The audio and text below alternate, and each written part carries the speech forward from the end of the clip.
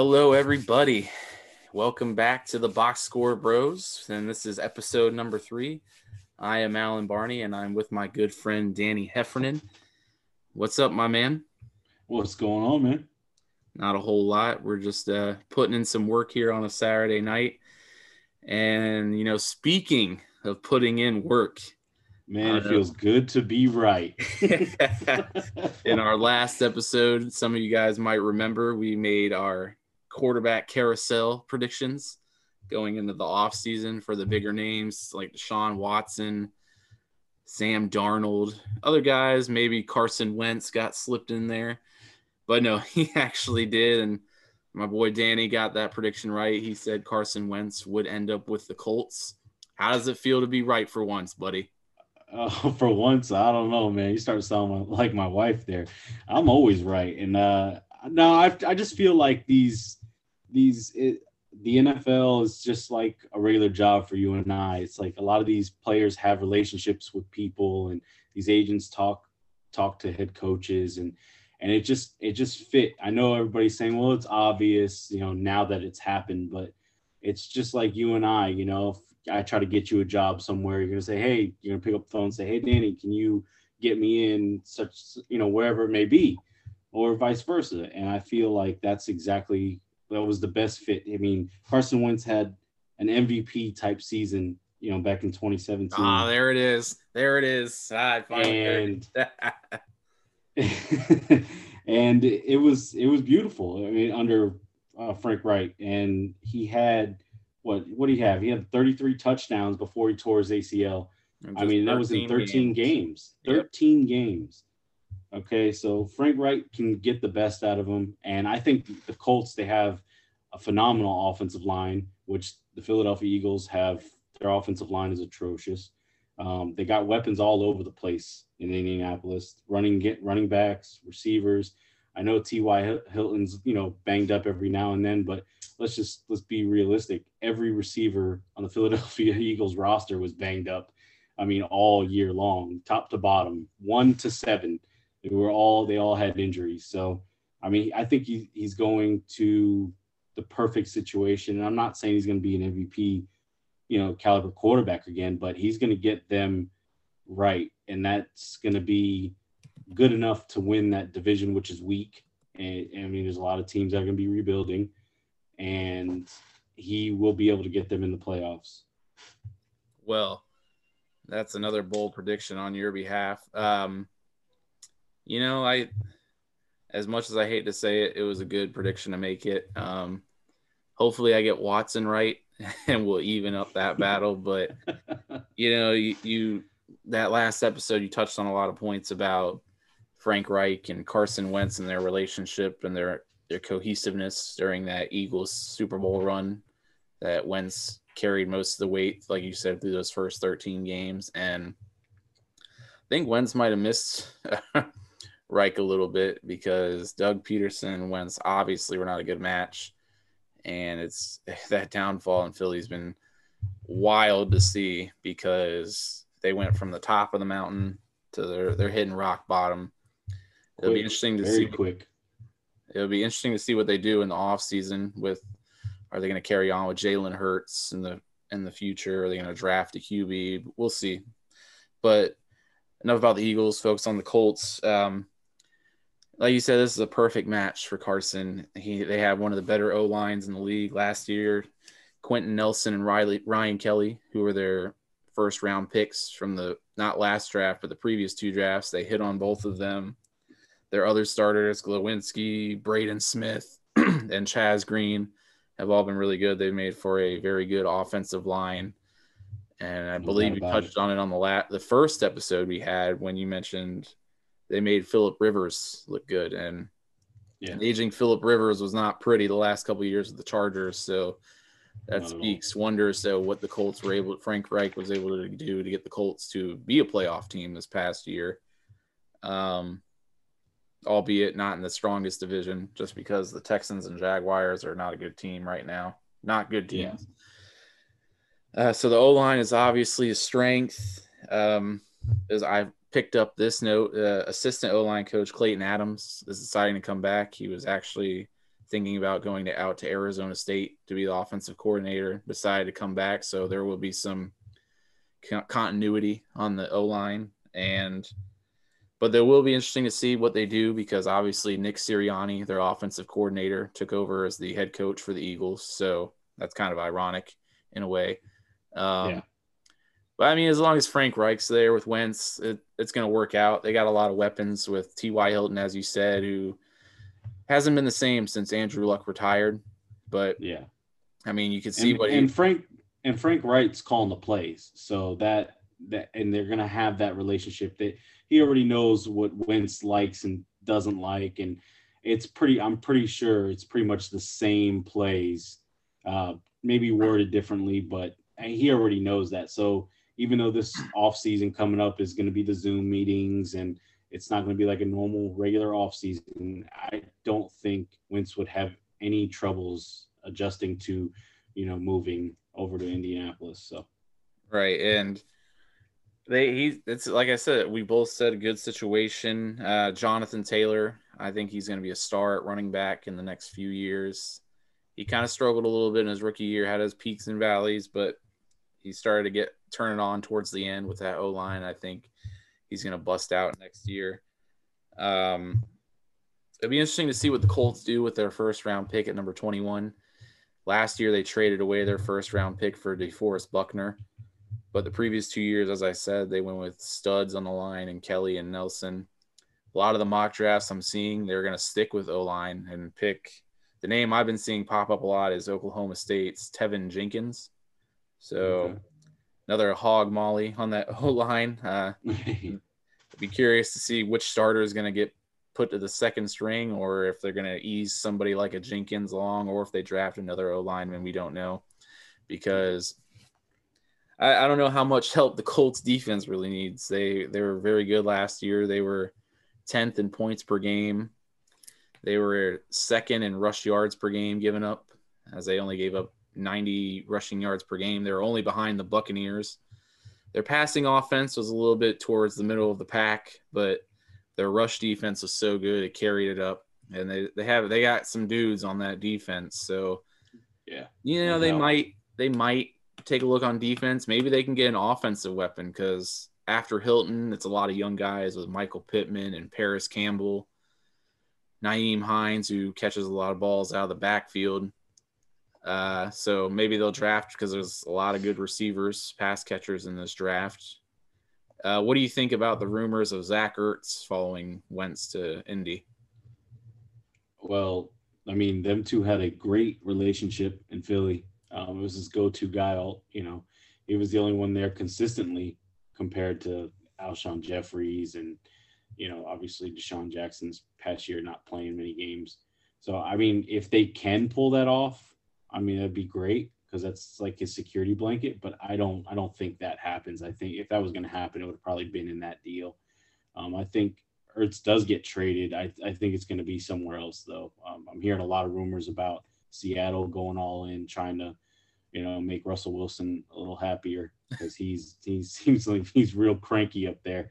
So I don't know. I think that's a good fit for him up there in Seattle also. So we'll see. If he was going to go to Indianapolis, I think that would have already happened. I don't know how much more they're going to be able to trade away. I think they should just stand pat now they finally have their quarterback. Now they use some of that draft picks to get some more younger playmakers, or if they're going to go ahead and go that route, maybe trade for an outside wide receiver. Because I do feel like the Colts have some decent tight ends to just get the job done. They do need an outside playmaker, though, to help with T.Y. Hilton. Right. And like I said, there's a lot of options in the draft. I mean, obviously we got a long off season to go. It's just beginning. Yeah. To touch on the Seahawks with Ertz, if I'm a Seahawks fan and that was one of their plans to make Russ happy, to get I'm not going to say old, but Ertz has got a lot of wheels on them tires. I would hope they'd have something better up their sleeve than him, but yeah, I guess beauty's in the eye of the beholder. So It Yeah, will they be. did sign. They signed Greg Olson last year, so Hey, they're willing to sign him. I mean, Hurts is a rookie compared to that. So you're right. Some teams, they hit on a lot of these low key personnel decisions, and then they baffle you with these obviously bad ones. I don't know what the Seahawks are thinking there with Olson. maybe But that's why you and Russell Wilson agree, and that's why he's cranky. So hey, they need to get you that must be man his some help. agent. They need to get that man some help and some protection. Yeah, you're clearly his agent, bro. Otherwise, him and Sierra are gone. They're leaving Seattle. They're done. Anyways, so that's a little bit of our NFL talk. We're not going to dive too much into the no fun league today. I Because we got baseball back, right? Are we going? We're going to baseball. We got baseball national back. Finally, pastime. Yes, catchers and pitchers reporting. Yes, let's get a little excited. We got some spring training games this coming week, I believe, if not next weekend. So yep, it's right around the corner. Next Sunday, I think, is the first day of games. I can't wait. I can't wait either. I'm such a loser. I'm actually going to watch a spring training game because I'm not excited about baseball. So hey, I do it every year. MLB TV comes through. I get that subscription, and it never lets me down. But yeah, you're right. Baseball's back. Pitchers and catchers reporting. Position players start reporting on Monday. Obviously, there's some guys who probably are already there, who got there Thursday and Friday, and even over the weekend. Baseball, like basketball and football, has got a lot of stuff to deal with COVID and how they're going to handle everything. They took a lot of flack for how last year went. Cardinals and Marlins had outbreaks, and there's a lot of issues, but they worked it out. I think the MLB showed the world that, or at least America anyways, that a professional league can make it through these COVID times, even with all the road bumps in the road. So that was encouraging. I hope there's fans this year. I know a lot of teams are planning on having fans, obviously not full capacity.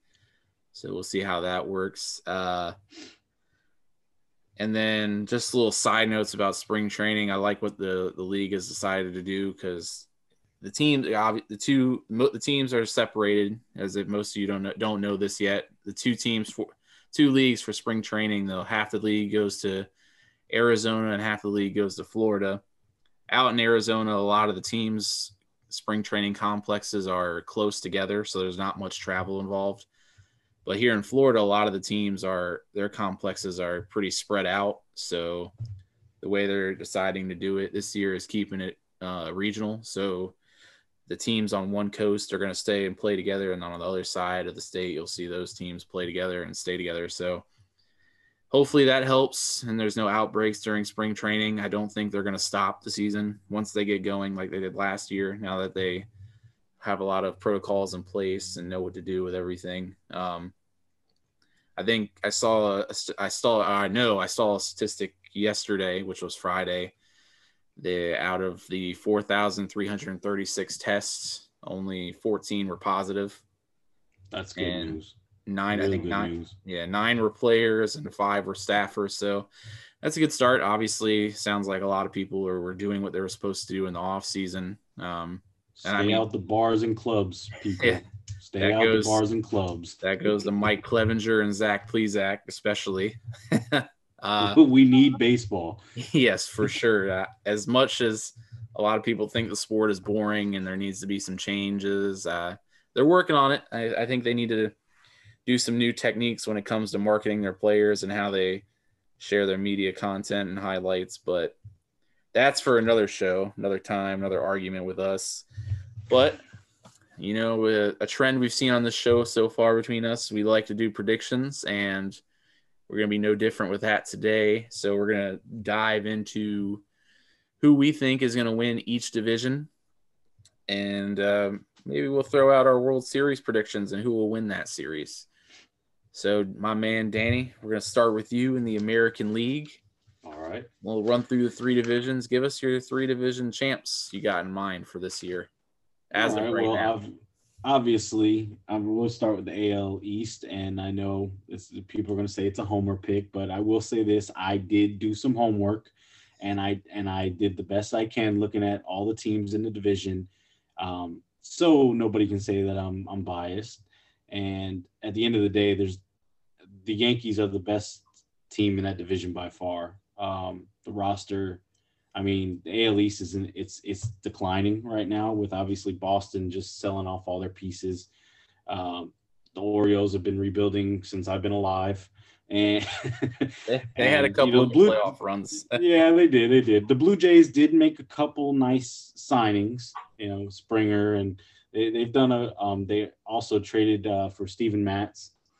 So they've done a couple nice things, but at the end of the day, I still think the Yankees are the favorite. They have the best lineup, and they have the best rotation, obviously with Cole and Severino coming back in June, hopefully May or June.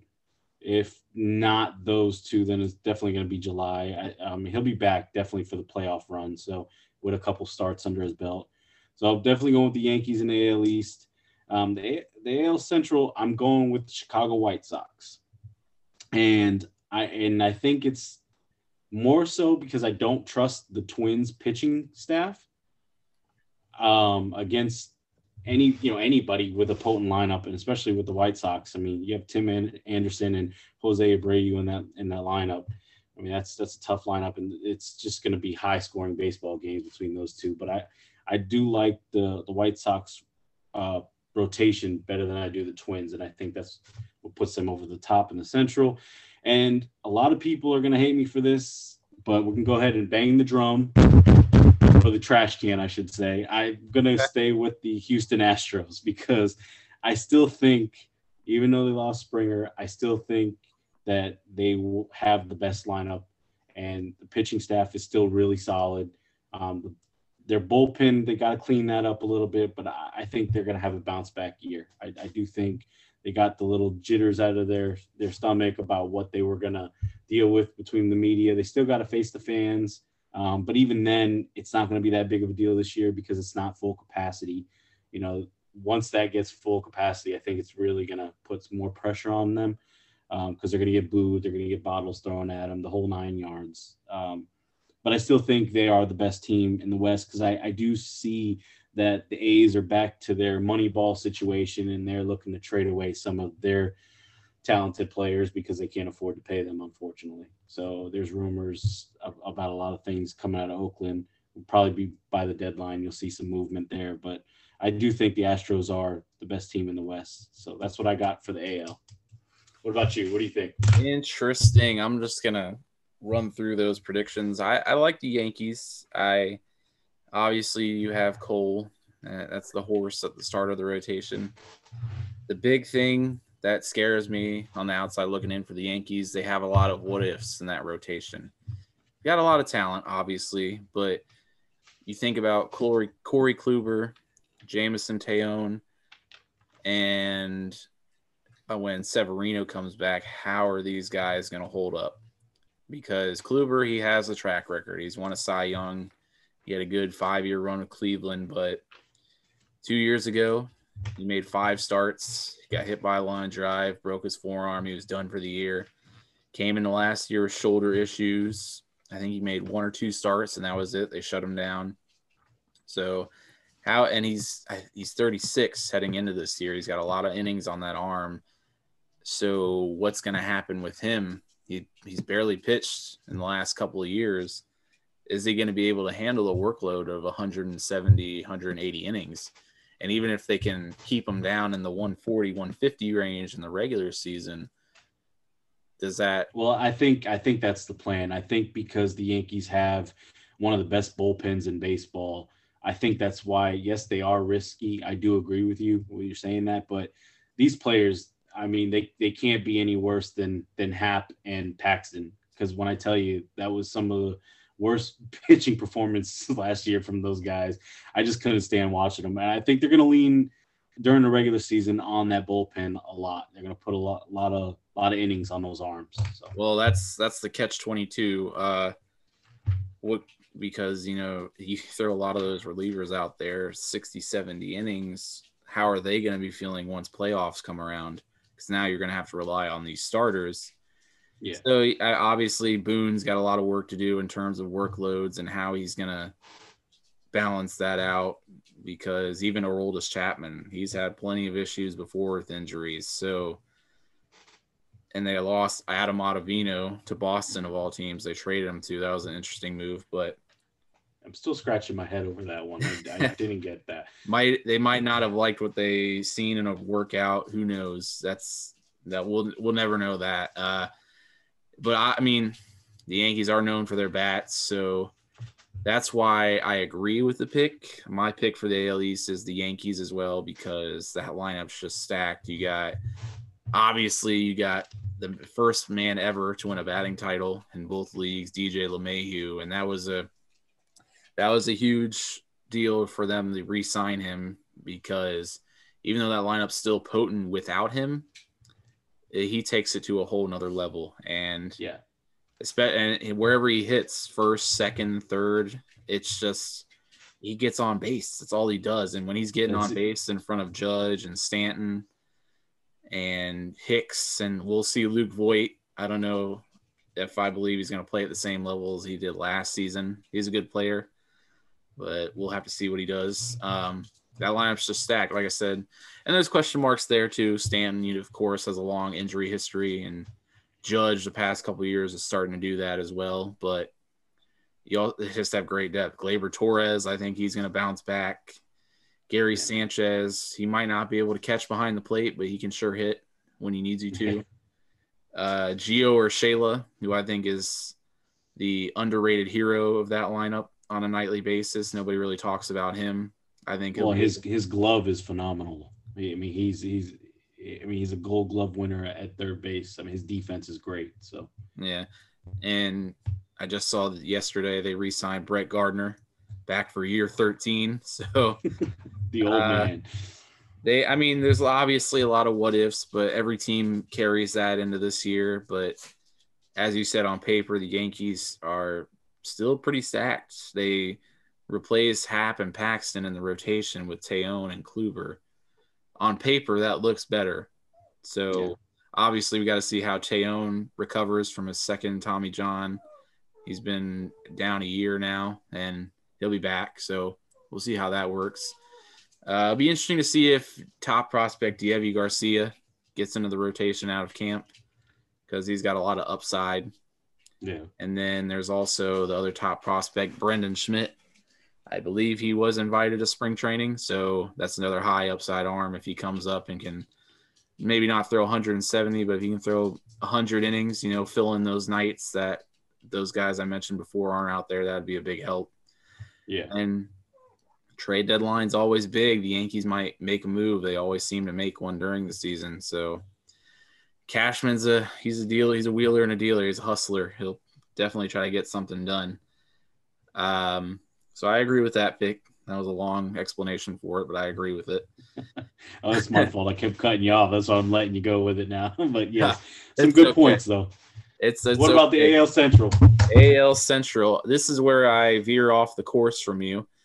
I get it. The White Sox, they look great. They signed Lance Lynn. Actually, I'm sorry, they traded for Lance Lynn, and so now with Lucas Giolito, that's a heck of a 1-2 punch in the rotation.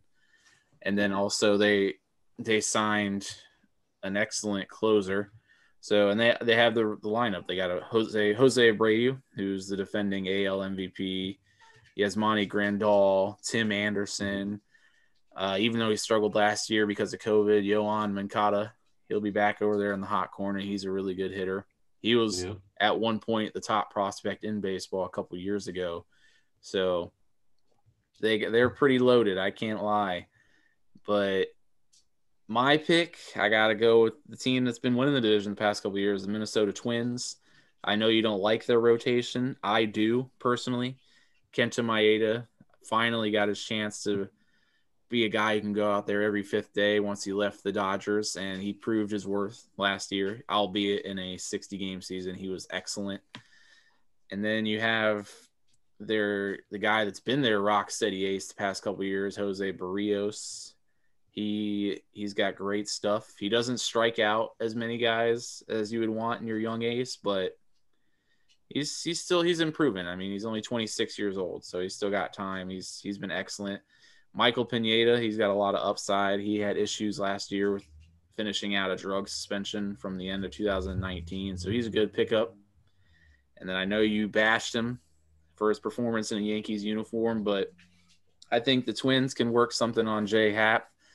Maybe get him back to his pre-Yankee days where he can go out there and make some solid 5 to 6 inning starts.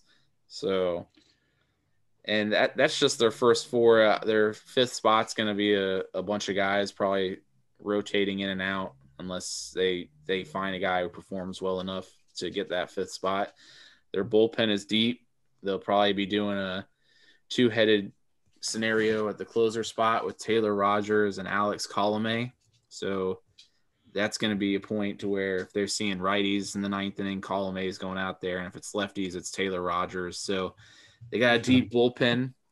Their lineup is pretty stout. I mean, they signed Josh Donaldson last offseason. It really didn't pan out last year because of his calf injury, but he's back and he's ready to bash the ball. They got a bunch of guys who can hit home runs. That's why they're called the Bomba Squad.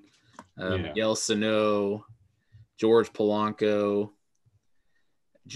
Max Kepler, Byron Buxton. If he can stay healthy for one of these dang years, he'll be amazing. They got lumber, and then of course the ageless wonder Nelson Cruz re-signed with them. I don't know how this. There's no doubt that their lineup is elite. My biggest thing against them was their rotation. That's just, and in that ballpark, the balls fly out. So I can agree. I mean, but if you look at the White Sox rotation, they also have a lot of question marks after Giolito and Lance Lynn. Yeah. I mean, Carlos Rodon, he's had a long injury history. And they're giving him another chance. Dallas Keuchel, he's serviceable, but in the American League, you can run into that home run issue, and he's a guy that pitches to contact. Yeah. And then they have Dylan Cease, who's expected to be in the rotation, another top prospect, but he's had a lot of issues with control. We'll see if he can get that under control, technically, in a way. The closer, I just, for some reason, couldn't remember his name, but he's a high-priced one, Liam Hendriks. He's been a dominant closer for the A's the past 2 years. He's going to be the guy now for them. So, but I got to go with the Twins until the White Sox can prove me wrong. But I think if it's going to be one of those, it's going to be a good division to watch. Yes. And then in the American League West, I'm going to also veer off course here. Nobody's probably picking them, but I'm going to go with the LA Angels. Wow. Yep. I got it. I'm going back to the hot takes. Dun-dun-dun, dun-dun-dun. Everybody knows. I did not see that coming. You should have if you know me.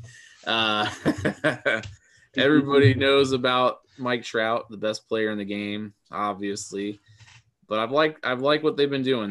They made the big free agent signing at third base last year, and Anthony Rendon, and he kind of became the Robin to Trout in the Batman Robin scenario. David Fletcher is a good piece at second base. Jose Iglesias is a solid defensive shortstop. They got Pujols coming back. He's a good veteran presence. Shohei Ohtani. Apparently, the rumor is he's going to be pitching and hitting this year. I really don't agree with that. I think he needs to just choose one and go with it. But you never know. It might work for 1 year, and that year might be 2021.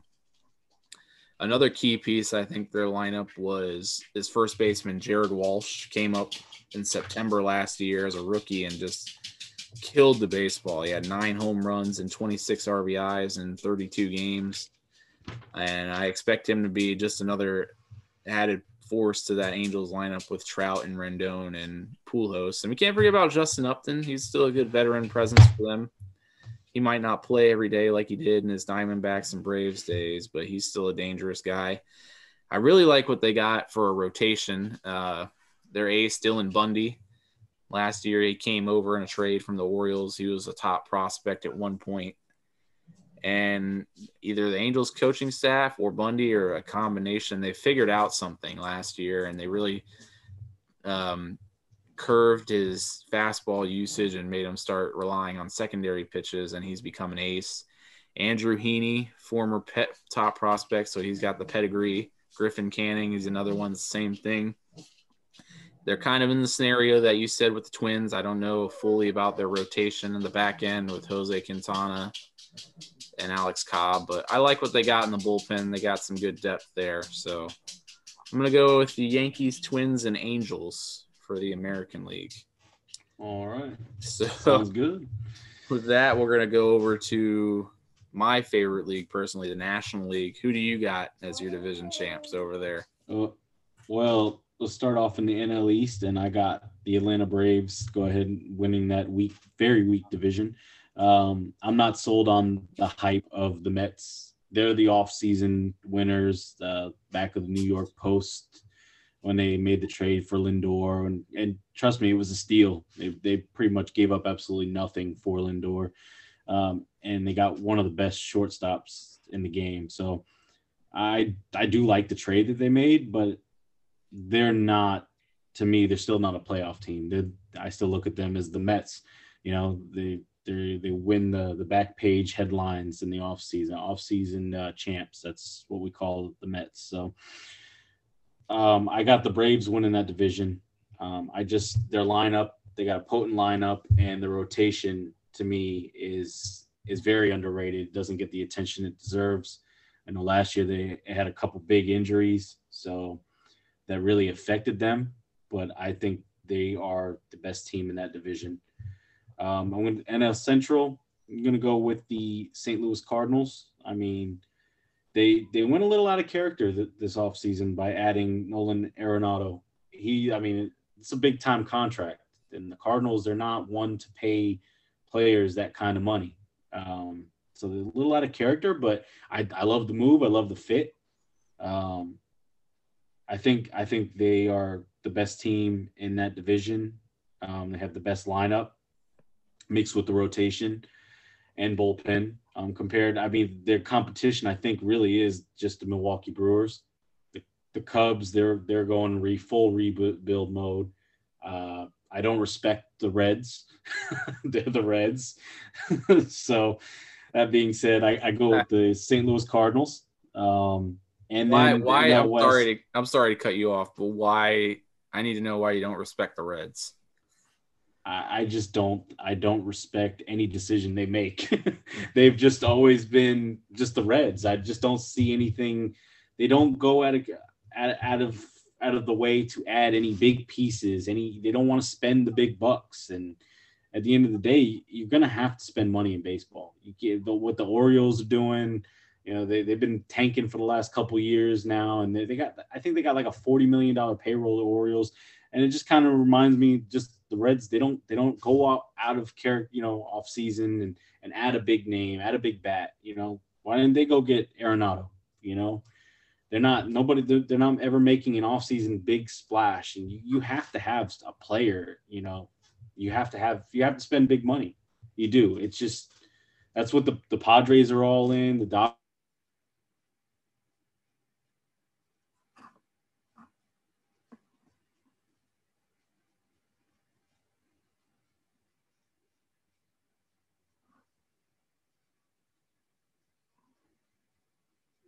And the LA Dodgers, they're the best team in baseball. I hate saying it. Yes, they are on paper better than the Yankees. They have the best rotation mixed with the lineup. Mookie Betts he's going to have an MVP season, top 3 player in baseball. So, but I do like what the San Diego Padres have done. They've obviously went out and made big splashes. They're spending big bucks actually, with Fernando Tatis, just signing that big deal, crazy money. But then going to get, adding Snell, and they're going after the Dodgers. But then the Dodgers see what San Diego's doing, and then they go out and sign Trevor Bauer. So trumps everything they did. The best team in baseball adds the best free agent pitcher in baseball. So. You can't always buy championships, but it does help. And then when the season comes to an end the Dodgers will win the NL West.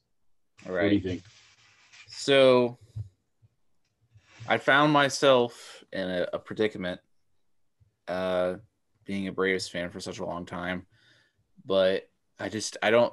While I do think they'll make the playoffs, I think they'll make it in as a wild card. I don't think they're going to win the division. I am actually going to hand that to the New York Mets, and I get it. Everybody, the splashy signing Lindor or trade for anyways, but they also got Carlos Carrasco back in that deal. They signed Taijuan Walker to add to the rotation. James McCann is coming in to be the catcher to get rid of that black hole that was Wilson Ramos. So they got some good pieces. Obviously, you can't hit the ball on the ground 97% of the time. That's just not going to work. Yeah. I might be exaggerating on that percentage, but I just like what the Mets got. They have the best pitcher in the National League, arguably the past 3 years, in Jacob deGrom. And as I said, they have Carlos Carrasco and Taijuan Walker joining that rotation. Then you have Marcus Stroman, who came back. So they got a solid 4. And then eventually at some point this season, they'll get Noah Syndergaard back, and that's a really good starting 5. And while I think the Braves do have an excellent starting 5, I don't think it's as good as the Mets. So there's that. The Mets have a good closer in Edwin Diaz. He had his issues in 2019, but he started to turn the corner and come back to his Seattle form in 2020. And then the part where I think the Mets are not as good as the Braves, but are almost even with them, is the lineup. They have Lindor. He's the guy.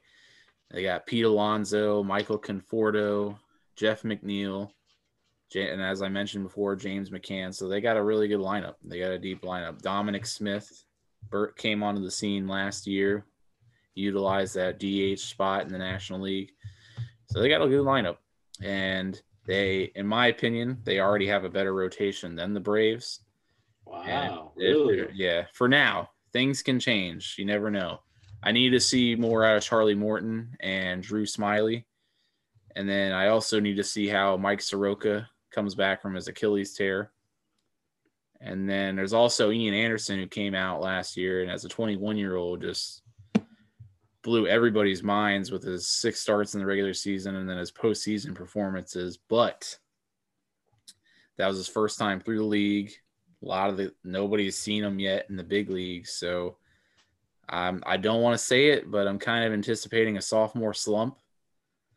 So if you add in all those question marks in their rotation, that really leaves the only safe bet is Max Fried.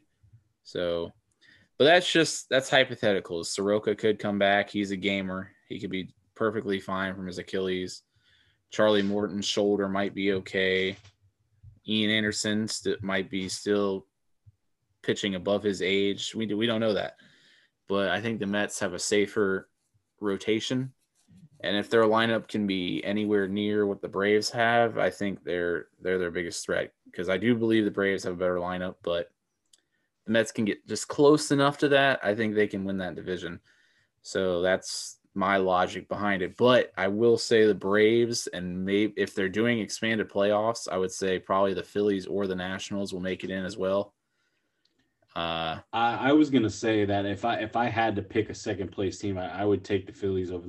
I guess I don't have the same respect for that Mets team as you do. I look at that lineup and it really doesn't it doesn't scare me at all. I mean, Alonso, he even took a huge step back last year. I don't know what happened to him compared to obviously his rookie year, but I mean Lindor, I mean that's a great addition, but again, I don't know. I mean, and in the rotation, there's question marks with, Syndergaard, obviously, and then Marcus Stroman. I mean, DeGrom is DeGrom. Don't get me wrong. He's their ace. He's phenomenal. But I don't know. There's a lot of question marks there. And their bullpen's still a mess.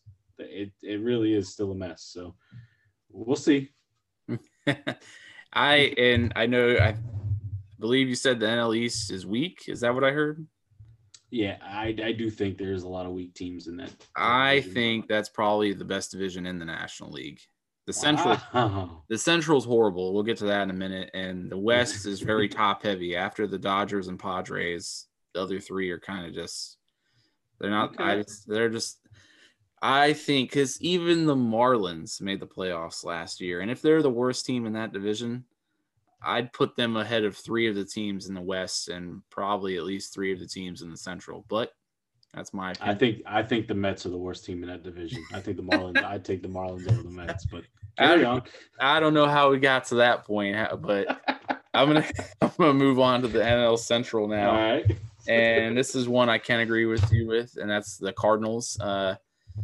Obviously, the big splashy move, they brought in Nolan Arenado, and him and Paul Goldschmidt are going to form a great 3-4 punch in that lineup. There's a lot of question marks in the rest of the lineup. I didn't like what I saw from some of the guys like Paul DeJong and Tommy Edman. They both kind of let a lot of people down last year at the plate, but I don't know how much you can hold towards that COVID season. Seems like everybody's bad year is being thrown to the side. And then they re-signed Yadier Molina, which he's a great veteran presence, but it's like you got to cut your losses, man. He's going to be an anchor in a bad way in terms on offense. I don't know what they expect from him at the plate, but maybe the Cardinals know more. They've had him his whole career, so maybe they expect different things out of him. I do like some of another guy I don't like in their lineup, Harrison Bader. He's a great defensive player, but man, he can barely hit over 230. And I think in a whole 162 game season, he's going to be exposed for his weaknesses at the plate. I do like Dylan Carlson, top prospect for them. He came up last year. He kind of struggled, but he showed some signs that he was picking things up. I think this is going to be a big year for him. So in their rotation, they got a bona fide ace with Jack Flaherty. They got some things to iron out in their after Flaherty with Mikolas and Wainwright, and they got to find a 4 and a 5. They have a whole bunch of guys that can do it, but all of them have question marks. Their bullpen's been always solid. They got guys like John Cant, Ryan Helsley, Alex Reyes, Genesis Cabrera, Giovanni Gallegos, I think is a stud closer. So they got some good pieces. They just need to figure out the back end of that rotation, and I think they're going to probably need to make a move at some point to add to that lineup.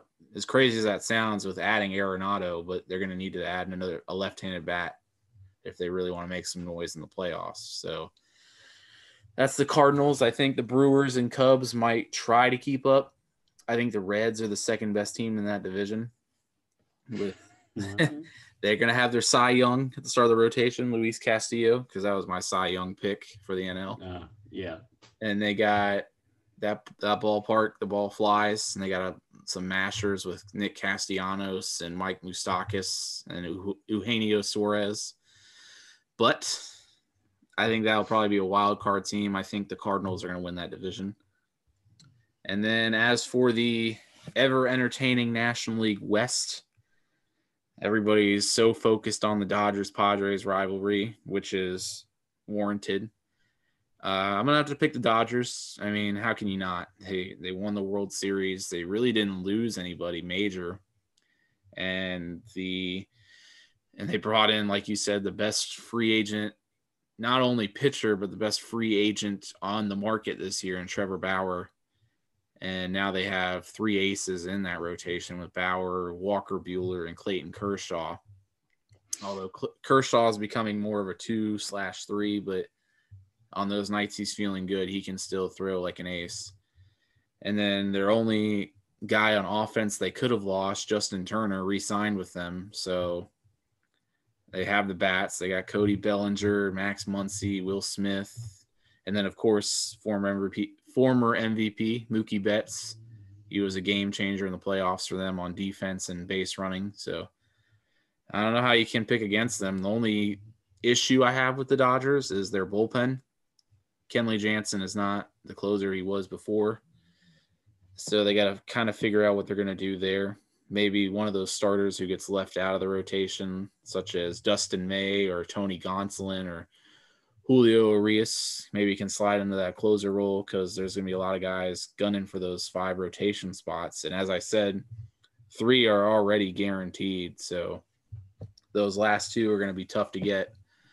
And, the Dodgers might do the Dodger thing and play kind of a innings limit on all those guys to keep them rested, but we'll go from there. But I will say the Padres are pushing them to beat them, and I think they definitely have the firepower. I will yes, say that it's gonna be a fun when you see Dodgers Padres this year on TV. You need to tune in because it's gonna be a lot of fireworks in that rivalry this year. It's gonna be a playoff game every time with them. They got 19 games. Padres, their ownership and GM is gunning for the Dodgers, so I can respect that aspect. They're competing and not doing the cowardly thing that the Cubs are doing and just tanking. Sorry, Cubs fans, but it's true. I don't love what the Cubs did this offseason, but they really didn't do anything bad. I mean, they let Schwarber go and Lester go, but they weren't too valuable. But I do agree. They traded Yu Darvish away, and then now they're in rumors to looking to trade Chris Bryant. So I just feel like their ownership is trying to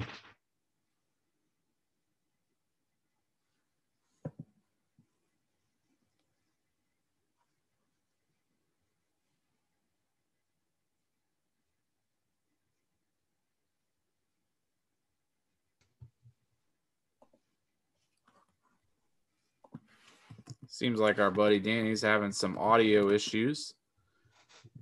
Are you back? Yeah, I'm back. Sorry, can you hear me?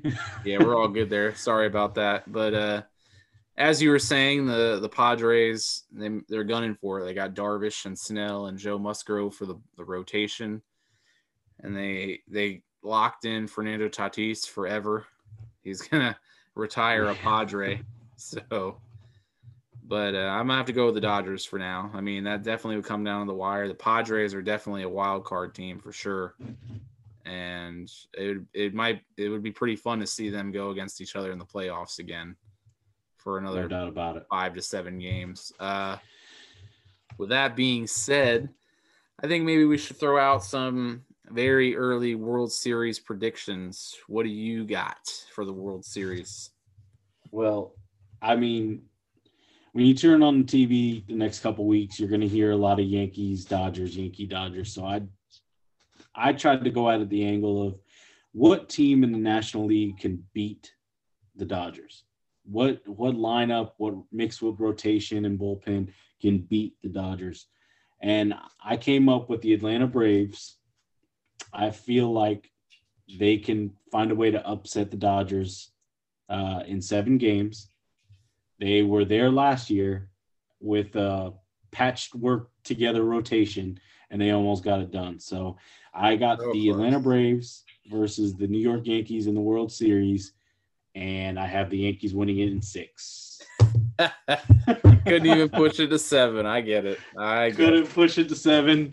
I have the Yankees taking it in 6, but I do think that the Braves they're going to have a hell of a season.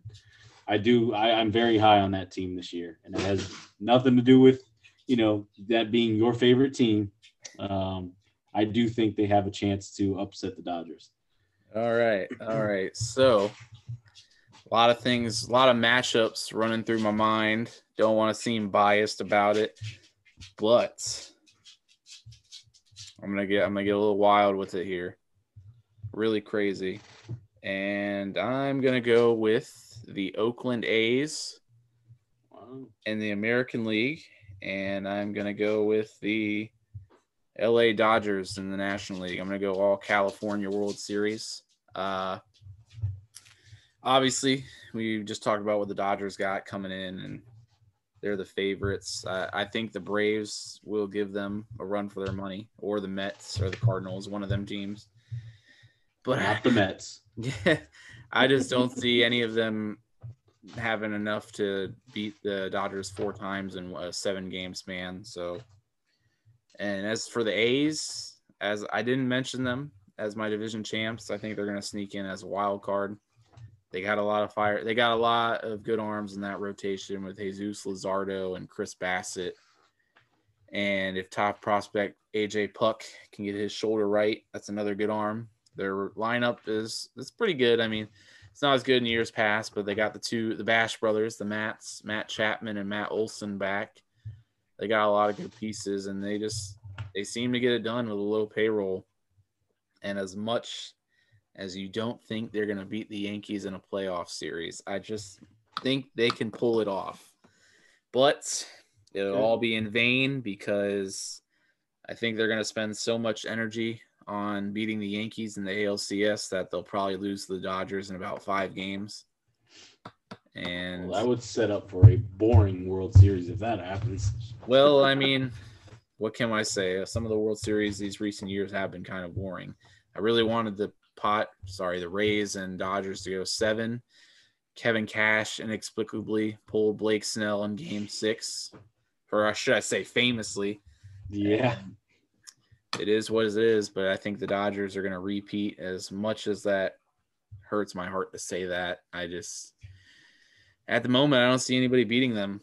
And unless they have a lot of injuries happen or a team makes a big move to get up to their level, I just don't see anybody beating them, and they'll probably repeat.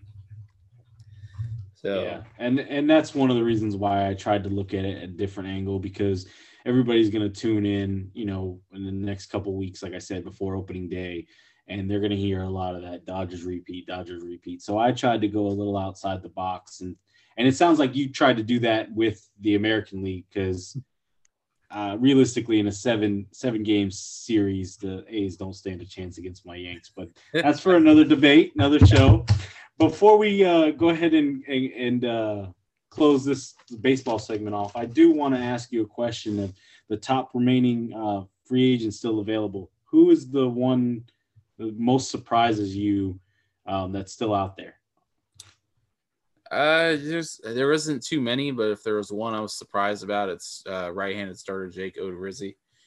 Yeah, he's had a good career. He had some times with Tampa and then with the Twins where he can, for a start or two, he's excellent, and then he falls off, comes back. But I'm pretty shocked he's still out there.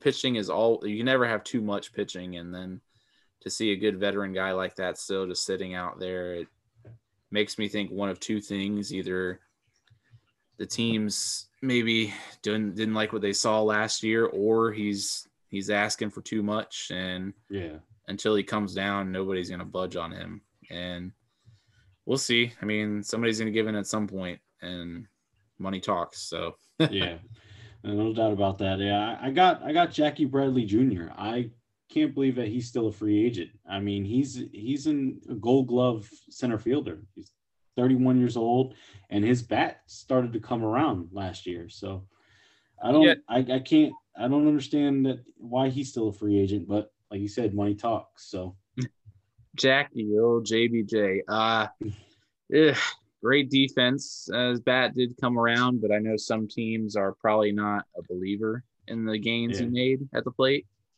But at the same time, with the current state with COVID and guys being out weeks at a time and depth being tested, I can agree that I'm pretty shocked to see that no team couldn't use a fourth outfielder / late inning defensive replacement base runner, because he's like you said, he's excellent on defense. He's got plenty of Sports Center highlights to prove that. So but we'll see. Like we both said, money talks, and eventually rubber's going to hit the road and they'll sign, and we'll go from there.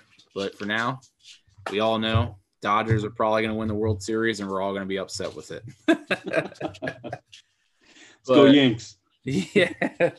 But on another, I do appreciate you picking the Braves. I hope that happens, them both getting there, because I would hate to see the Dodgers in it again. And that's me not being biased at all. Anyways, I think we covered baseball enough for one day. I think we can maybe cap off the show, talk a little fantasy basketball, since we're since we're in the heart of not only the NBA season, but the NBA fantasy season. And we're going to do a little exercise today. Both of us are going to give out our starting 5 for fantasy basketball stars, one at each position: point guard, shooting guard, small forward, power forward, and center. So obviously, to start this exercise, we're going to start the one with point guard. Danny, my man, who you got as your top point guard in fantasy so far this year? I got to go with Luka. Luka Doncic. I mean, I think he's the Predictable. best young. He's the best young point guard in the game. I mean, he moves in slow motion, but man, he can get to the basket anytime he wants. And his 3-point shots coming along. Started off slow, a little rocky with it, but now that Porzingis is back, it's opened up the floor for him, and he's stroking it better. So I go with Luka in my starting point guard. I like it. I like it. I'm gonna be predictable as well. I'm gonna go with Stephen Curry, former MVP. Okay. I mean, from a real standpoint, I'm not going to dive on that too long, but the Warriors wouldn't be the Warriors without him this year. They'd be a horrible team without him. Yeah. And I'll leave it at that. Yeah. Anyways, Curry is the number 1 point guard in fantasy, according to the ESPN player rater. He's hitting 5.16 threes per game. That's crazy. He's averaging 5 threes a game.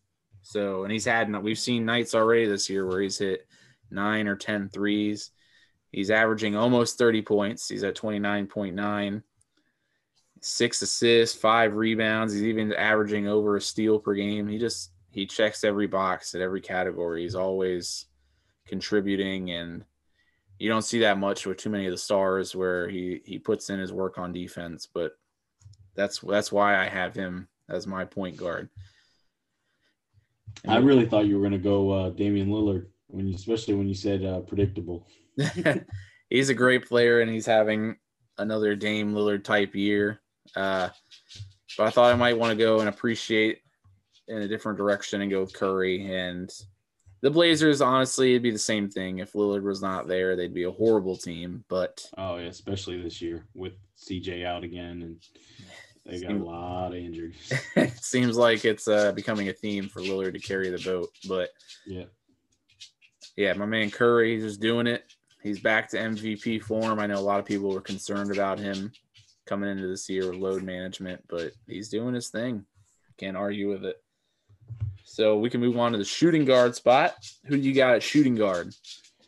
I got to go with my main man, Bradley Beal. Hopefully a New York Knicks soon, but oh no, they got to get him. They got to sell the whole team for him. He's gonna be the only guy out there. Whatever it takes, because we got to get him out of Washington. My goodness, that guy's a phenomenal talent, and I hate saying that because he's a Gator, but I mean he's averaging 32 points a game, 5 rebounds, 4 assists. I mean the guy's phenomenal. I got him as my starting shooting guard. Okay, all right, I like it. He's not going to end up with the Knicks. I don't want to break your heart there. I'm not trying to bully you. I mean, it could happen, but they're going to trade away the whole team. And when that happens, Knicks fans are going to hate basketball even more. So for my shooting guard, I'm going to go even more predictable than I did point guard. I'm going to go James Harden. Even though he's at an astronomical 4.2 turnovers a game, pretty sure that leads the league. You can't argue with the counting stats or the numbers he puts up on average, even though a lot of people in the fantasy world were worried when he got traded to the Nets that his usage and his averages were going to go down playing next to Kevin Durant and Kyrie Irving.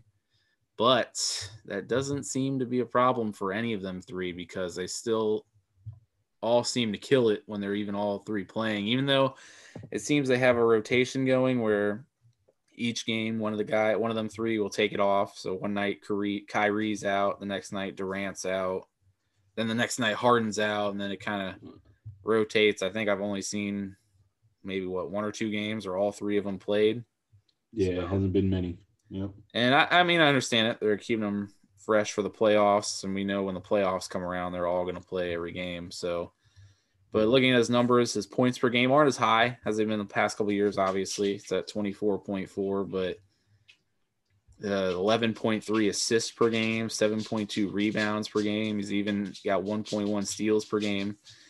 And in fantasy, man, that's hard to top. Like I said, there's probably only 2 guys that are putting up those types of numbers on average, and that's probably one of them you already mentioned, and Luka, and the other one I'll mention in a little bit. But yeah, I didn't foresee him keeping up his pace with the Nets, and he's doing it. And That's my shooting guard. Who you got at small forward? I got to go with the king. I got to go with LeBron James. The biggest shock with him this year is he's playing back-to-backs. He's averaging 25 points, 7 assists, 8 rebounds. I mean, and he's not sitting those back-to-back games, like I said. So, and you get multiple positions. I would have to definitely go with LeBron at small forward. Yeah, I like that. He's as you mentioned, multiple positions. He's playing, I think he's 3 positions for ESPN. So, and you don't really see that too often. I think the only other person with 3 positions this year at the moment is Thaddeus Young. And in recent years, the only other person I've seen with 3 was Luka, I believe, his rookie year. Yep. I like that, and that was gonna be my guy. And his 3-point shooting has gone up big time this year too, which I like to see. But for me, my small forward, I never liked this guy before, but I've come around to him this year. And that's because I have some shares on him in some of my fantasy teams. But the Claw, Kawhi Leonard, is my guy at small forward. He's played more games than I think most people thought. He is not sitting out every back-to-back. And he had a leg contusion issue this week, so he missed a couple games. But other than that, he's been out there for most of the games. He's got 26.8 points per game, 5.8 rebounds, 5 assists. And then, of course, we know about his defense. He's at 1.7 steals per game. And compared to everybody else on my starting 5, all the other 4 are all average over 3 turnovers a game. Kawhi is only sitting at 1.8.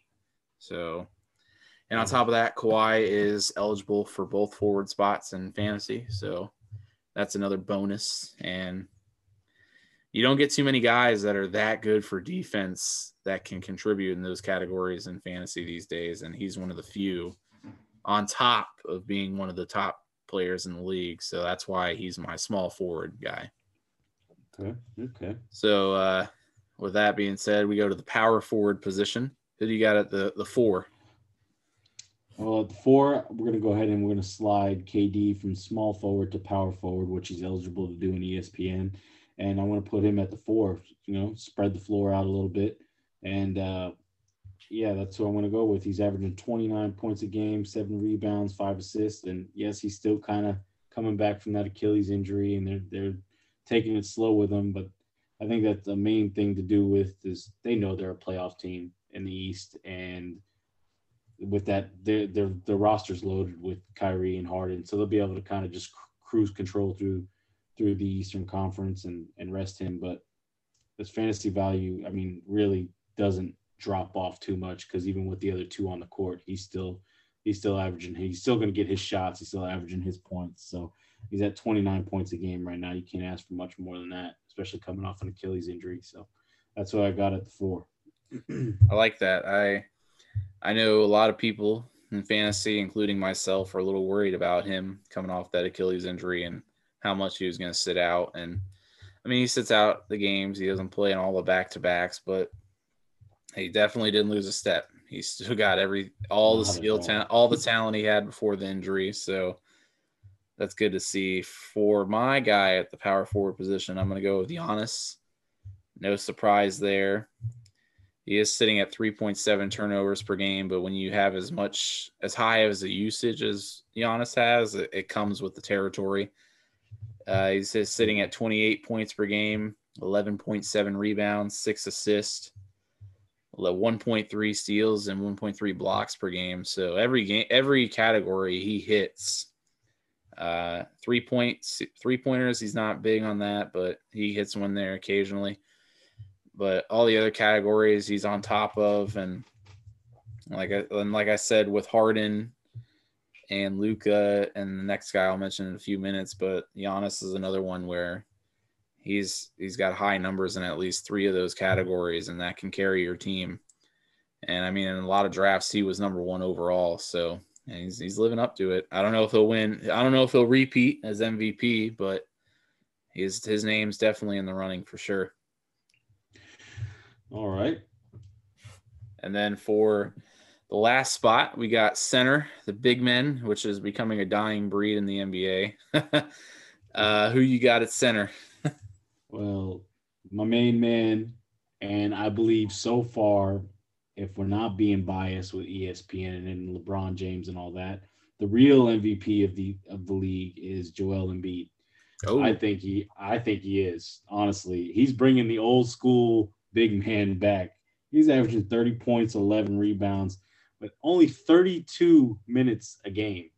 He's he's not even playing 35 minutes a night, and he's averaging 30 and 11. I mean, the other night in ESPN in our league, he dropped 78 points. 78. He had 50 points and 17 rebounds in 35 minutes of playing time.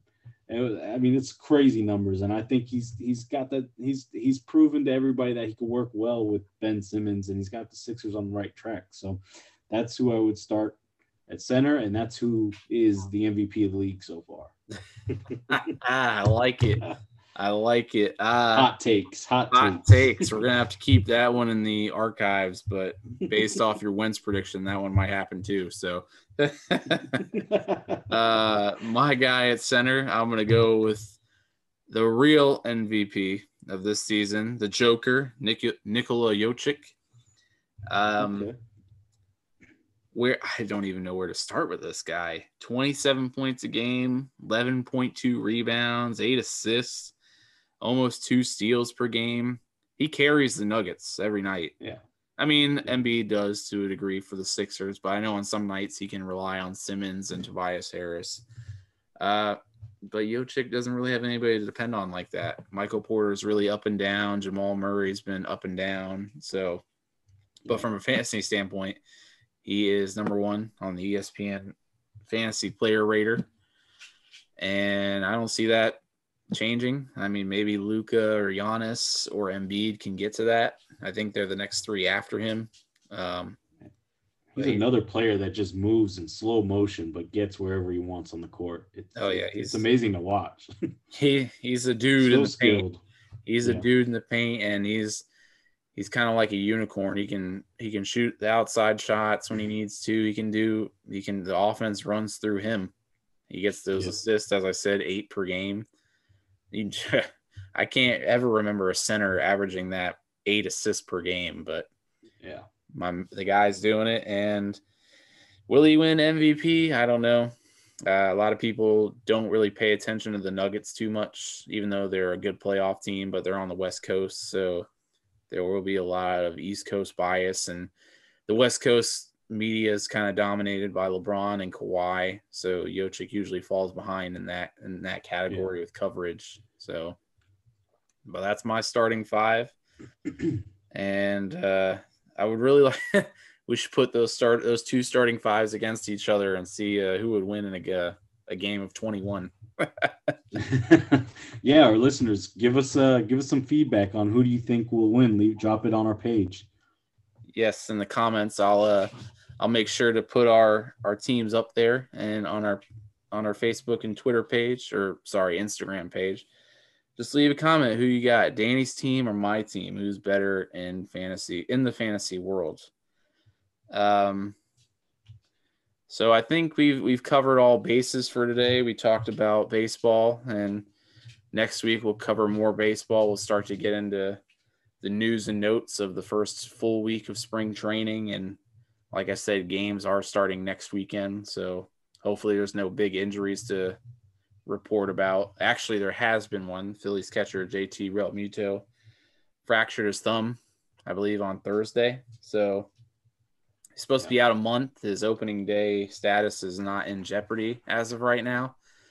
But when we start to get into fantasy baseball talk, which we might start to cover in the next show, that's something to watch out for with drafts coming up, because in the next couple weeks, honestly, drafts should be starting soon for baseball, but especially in 2 to 3 weeks, we'll see a lot of stuff happening with ADPs and hype and busts and everybody's predictions there. So, no doubt about it. With that being said, great show by Guy. Danny, great work. Yeah. Hope to see you again next week, and we thank you all for listening, and everybody have a good night. Have a good night.